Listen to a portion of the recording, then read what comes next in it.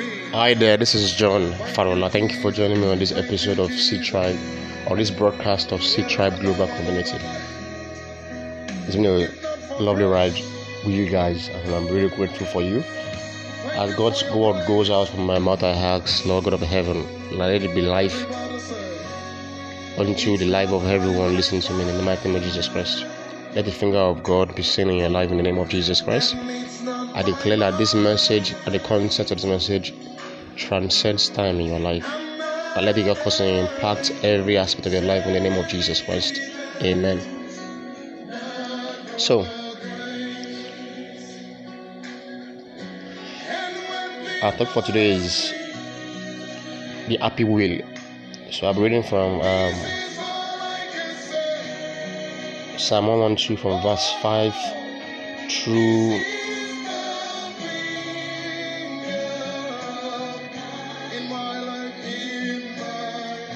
8. Happy is a person who is generous with his loans. Who runs his business honestly. A good person will never fail. He will always be remembered. He's not afraid of receiving bad news. His faith is strong, and he trusts in the Lord. He's not worried or afraid. He's certain to see his enemies defeated.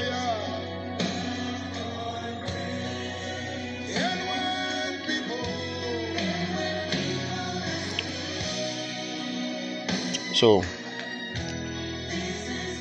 the will of God for our lives transcends our own personal will. Everyone being has a will because you are an image of God. You have your own will to do anything. You have your will to have. That's why you have the power of choice to decide anything you want to do with your life. So the reason why we have the Holy Spirit is because as an human being, as you are created in the image of God, you need the presence of God to help you keep projecting that image. So that presence of God is the Holy Spirit. Some people call it intuition. Some people call it God's feeling. Some people call it a still small voice. Some people have even gone deeper to experience the Holy Spirit in their lives in such a way that it is real. It helps them solve real life issues in their lives, in their endeavors, and all walks of life that they are part of. So I want to know that it's a person actually. So in this case now, to have an happy will or to have a fortunate will is to be in perfect alignment with God's will. That means your will is superimposed with God's will. That makes you unstoppable. That makes it impossible for anybody or anything to obstruct your process. I like the way the Bible put it. A good person will never fail. It will always be remembered. Now, what this tells you and I is this: the will of God flourishes in the hand of those who have subjected their own will to the power of God or to the sovereignty of God. So, the reason why God can entrust you with a business, can entrust you with a kingdom task, can entrust you even with the church, even with any assignment in any walk of life, in any mountain. It could be music, it could be sports, it could be business, it could be technology, it could be healthcare, it could be economy, you name it. The reason why he could entrust you is because he has seen that your will is subjected to the sovereignty of his will. So the reason for this message is this. I did it in my last message. I used a soundtrack it's gospel, but it was sung by a non-gospel artist. But I said that because we've been told that the secular world is different from our faith work. It's a big lie. There's even nothing like gospel music.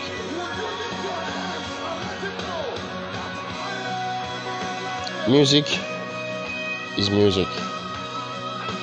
Yes, music can be categorized into love songs, into different genres.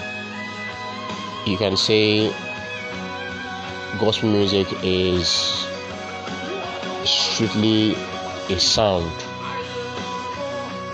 that helps people have access to the heavens, to the heavenly.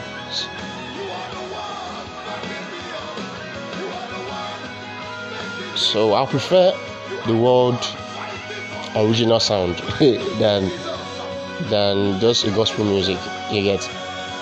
And every other sound comes out of the original sound. That's why even if you know God well, you'll be a very good love song writer. You read the book of Psalms, you read the book of Songs of Solomon. Songs of Solomon was not an intimate book about God. It was an intimate book about the opposite sex, and it shows that God wants you to have an holistic will in life. It's good and fantastic to be a worshiper of God. It's good and fantastic to be submitted to His sovereignty. But He also wants you to have a good relationship in your family, especially with your spouse, in such a way that they don't need to go to church to experience God. They experience God in their homes. Do you get that? The day you know that you married well is that your husband is a priest to you, and your wife is also a priest to the husband. I'll give you a scenario of the facts of this open truth. Many people think that because Eve wasn't there when the instruction was given, that's why she was easily persuaded by the serpent. I beg to differ. I really do think that if Eve was conscious of her identity, which was an image of God, she would not have just taken the fruit. She would have questioned it. And many a times in today's world, we find ourselves to realize that in most cases, the men are tasked to be more spiritual, more responsible in all areas of life. Yes, there are exceptional women who understand their place in God, understand their assignments, and check those women, they actually outstanding in life. What I'm trying to buttress is this: it is the obligation of all genders to know God. It is the obligation of every human being to know God for themselves and to be able to decipher. If you want to decipher what is good and evil for them. And I need to even bring this to your notice. Do you know that what is good for another person might be bad for you? That's why the Bible says something can be good, but is it needed for you? I'll give you a practical example. As a Christian, you can party. You can boogie down, with your spouse. But if a faith-based person like a pastor goes to boogie down with his spouse, eyes are being raised, it's not as if that incident was a bad incident. As a matter of fact, it's a very good experience, because sometimes we deceive ourselves and max religion into things that shouldn't be. That is a couple enjoying themselves in the context of maybe dancing and all of that. sometimes we over spiritualize things. There's nothing wrong with that. So long as there's no fornication or adultery happening. This is the context in which they went out and partied and enjoyed themselves as a couple. They're not even going to any hell. Because we need to realize these things, that most of these vehicles were created from the context of the church. The idea of the club started from praise parties in church. The ideas of gatherings where people dance also from the church, because the church had check through the history of the church. The church uses different musical instruments to galvanize people to praise God. Literally dance out their heart. So an alternative was created for young people to go there and have fun, dance and all of that. In as much as within the context of faith, you want to say everybody that goes to the club is an evil person. Okay. Sometimes we judge people with the places they go, not who they are. So you would realize that many of the people that are of great use by God are people who have been to places, who have seen things for how it is and decided that God's way is better. I'm saying this to buttress a point, because for the sake of the faith, instead of you saying that people should not go clubbing, create an alternative, an environment whereby people can come, sing amazing songs and dance together. Otherwise, the laws of this world would have them one day. Whether they don't go, they will go for a wedding, a party, a wedding ceremony, and they'll be compelled to dance. They will boogie down even when you're not there. You see, so it shows that there's a level of hypocrisy here. We need to realize that there are different facets of life. Spirituality is the foundation of life. Every other thing springs out of it. Spirituality helps you to anchor through all walks of life, ensuring that you don't do anything that is against God's will for you. That's why your spirit convicts you and says, don't go there, or don't do that. Don't bother doing any of all of this. So I'm saying this to buttress a point that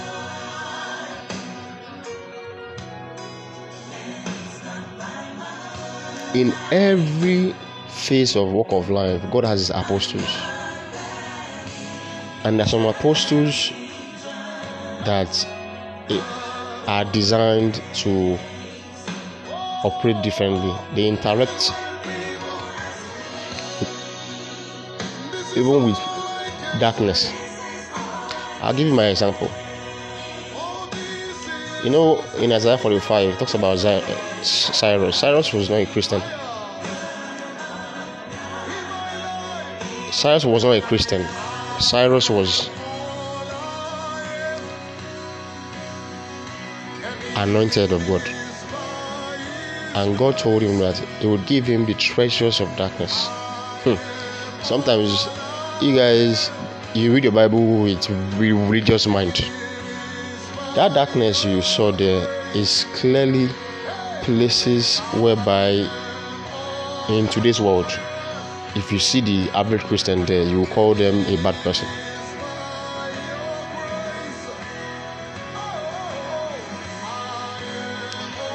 This is a long discussion, and I don't want you to lose your faith or probably say that I'm saying things that are out of context. I want you to think through this properly. The essence of light is not to run away from darkness, it's to shine in darkness. So after worshiping God, after spending time with God, you go and hide your candle under a bushel, saying that you don't want your white to stain, so therefore you will not solve problems in our society. That is what the church is doing. That's why the church has been ineffective. It's fantastic to evangelize. It's fantastic to experience God's power in evangelism. But the greatest evangelism is experiential knowledge or experiential power of God at work in any individual, in any sector of life.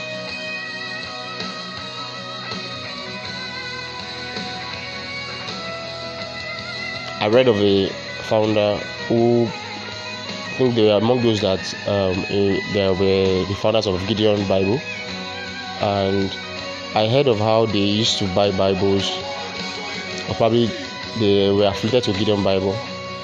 I heard of how they bought hotels and they would buy Gideon Bibles and put it on the table in the hotel rooms. I heard of a family who bought a stake in the cigarette business, and they were the ones that made it compulsory for us to see smokers are liable to die young on a cigarette. I hope you know that smoking is not a sin. It only destroys your body. That's one thing about light going to darkness. So there are certain businesses that light need to play, not to prove a point, but to be able to inform those who play in that space to do better. You see, the whole essence of repent, which is change your thinking, change your life. Repent is not saying change your behavior. Repent is saying change your thinking, change your life. When you change your thinking, your behavior will change, your life will change. When you change your thinking, your life will change. And when your life changes, it affects your behavior. The things you do, the things you accept, the things that you see as possible. So sometimes, have you ever wondered how even those people that you feel walk in dark spaces have strong revelation knowledge of God? You know, I'll give you a podcast scenario. Some of us think that the idea of sex,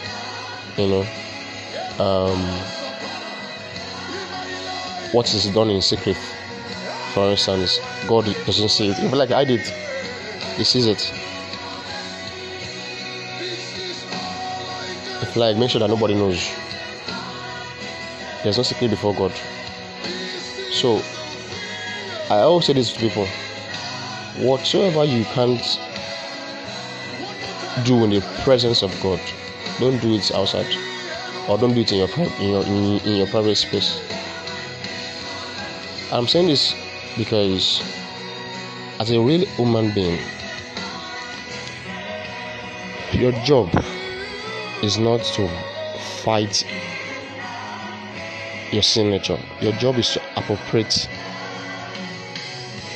the victory of Christ on the cross and enforce it on your sin nature. Because trust me, that's why even those in the church, people call it backsliding, people call it mistakes, people call it, we are all human beings. Let no one deceive you. We are human beings with our own willpower. That's why you hear things within the context of the faith and you're shocked. It's simply because people don't realize that separate your humanness from the workings of the Spirit of God. Separate it. Because the earlier you realize that you are an human being, you can always accept the help of the Spirit of God so that you can look perfect.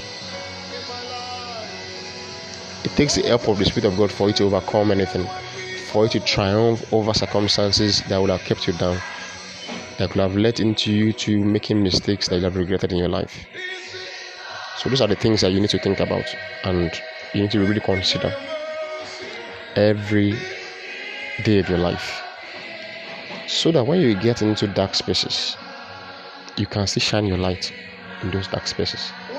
But to shine your light in darkness, you need to be able to fortify yourself, consecrate yourself in the presence of God, so that what the deposits of God in you cannot be triumphed by darkness. Anyone that has been triumphed by darkness is because the deposit of God in them was not strong enough for the depth of darkness that they reached out for. So I hope I've been able to let you know that the will of God has to be superimposed on your own will for you to be a triumphant Christian. So thank you for joining me on today's broadcast. It's my prayer that your will be subjected to the sovereignty of God, and that God's will can be dedicated to your stewardship, that you be able to walk the face of this earth and be able to see the finger of God in your life. I pray that your going in is preserved, that wherever you find yourself, others will see God and not you. Wherever you do, others will see God and not you. Wherever life takes you to, when you show up, God will show up with you. I decree that all things that pertains to life and godliness be found in abundance in your life. This is the time and season where you don't hide your light from darkness. You immerse yourself in darkness because you are light, so that those in darkness can see a way out of darkness. So I pray for wisdom, for power of God, for knowledge of God to triumph over all situations of darkness in the name of Jesus Christ. You are blessed in the morning, you are blessed in the noonday, you are blessed always, all the days of your life. For in Jesus' precious name I pray. Amen.